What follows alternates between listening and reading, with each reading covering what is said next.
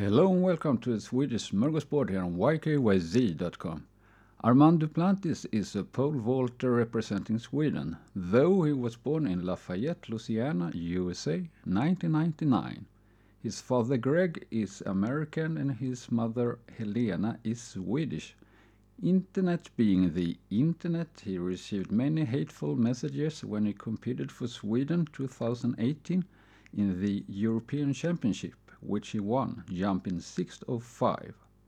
He came in second in the World Championship 2019. About a week ago, the 8th of February 2020, he set a new world record, jumping 6.17. His father, a former pole vaulter himself, is Armand's trainer in regards to technique. His mother Helena, who has a background in athletics, is helping him building up his physique. It will be interesting to see how high Armand can jump. That was all for this episode. I hope to see you around. Bye till then.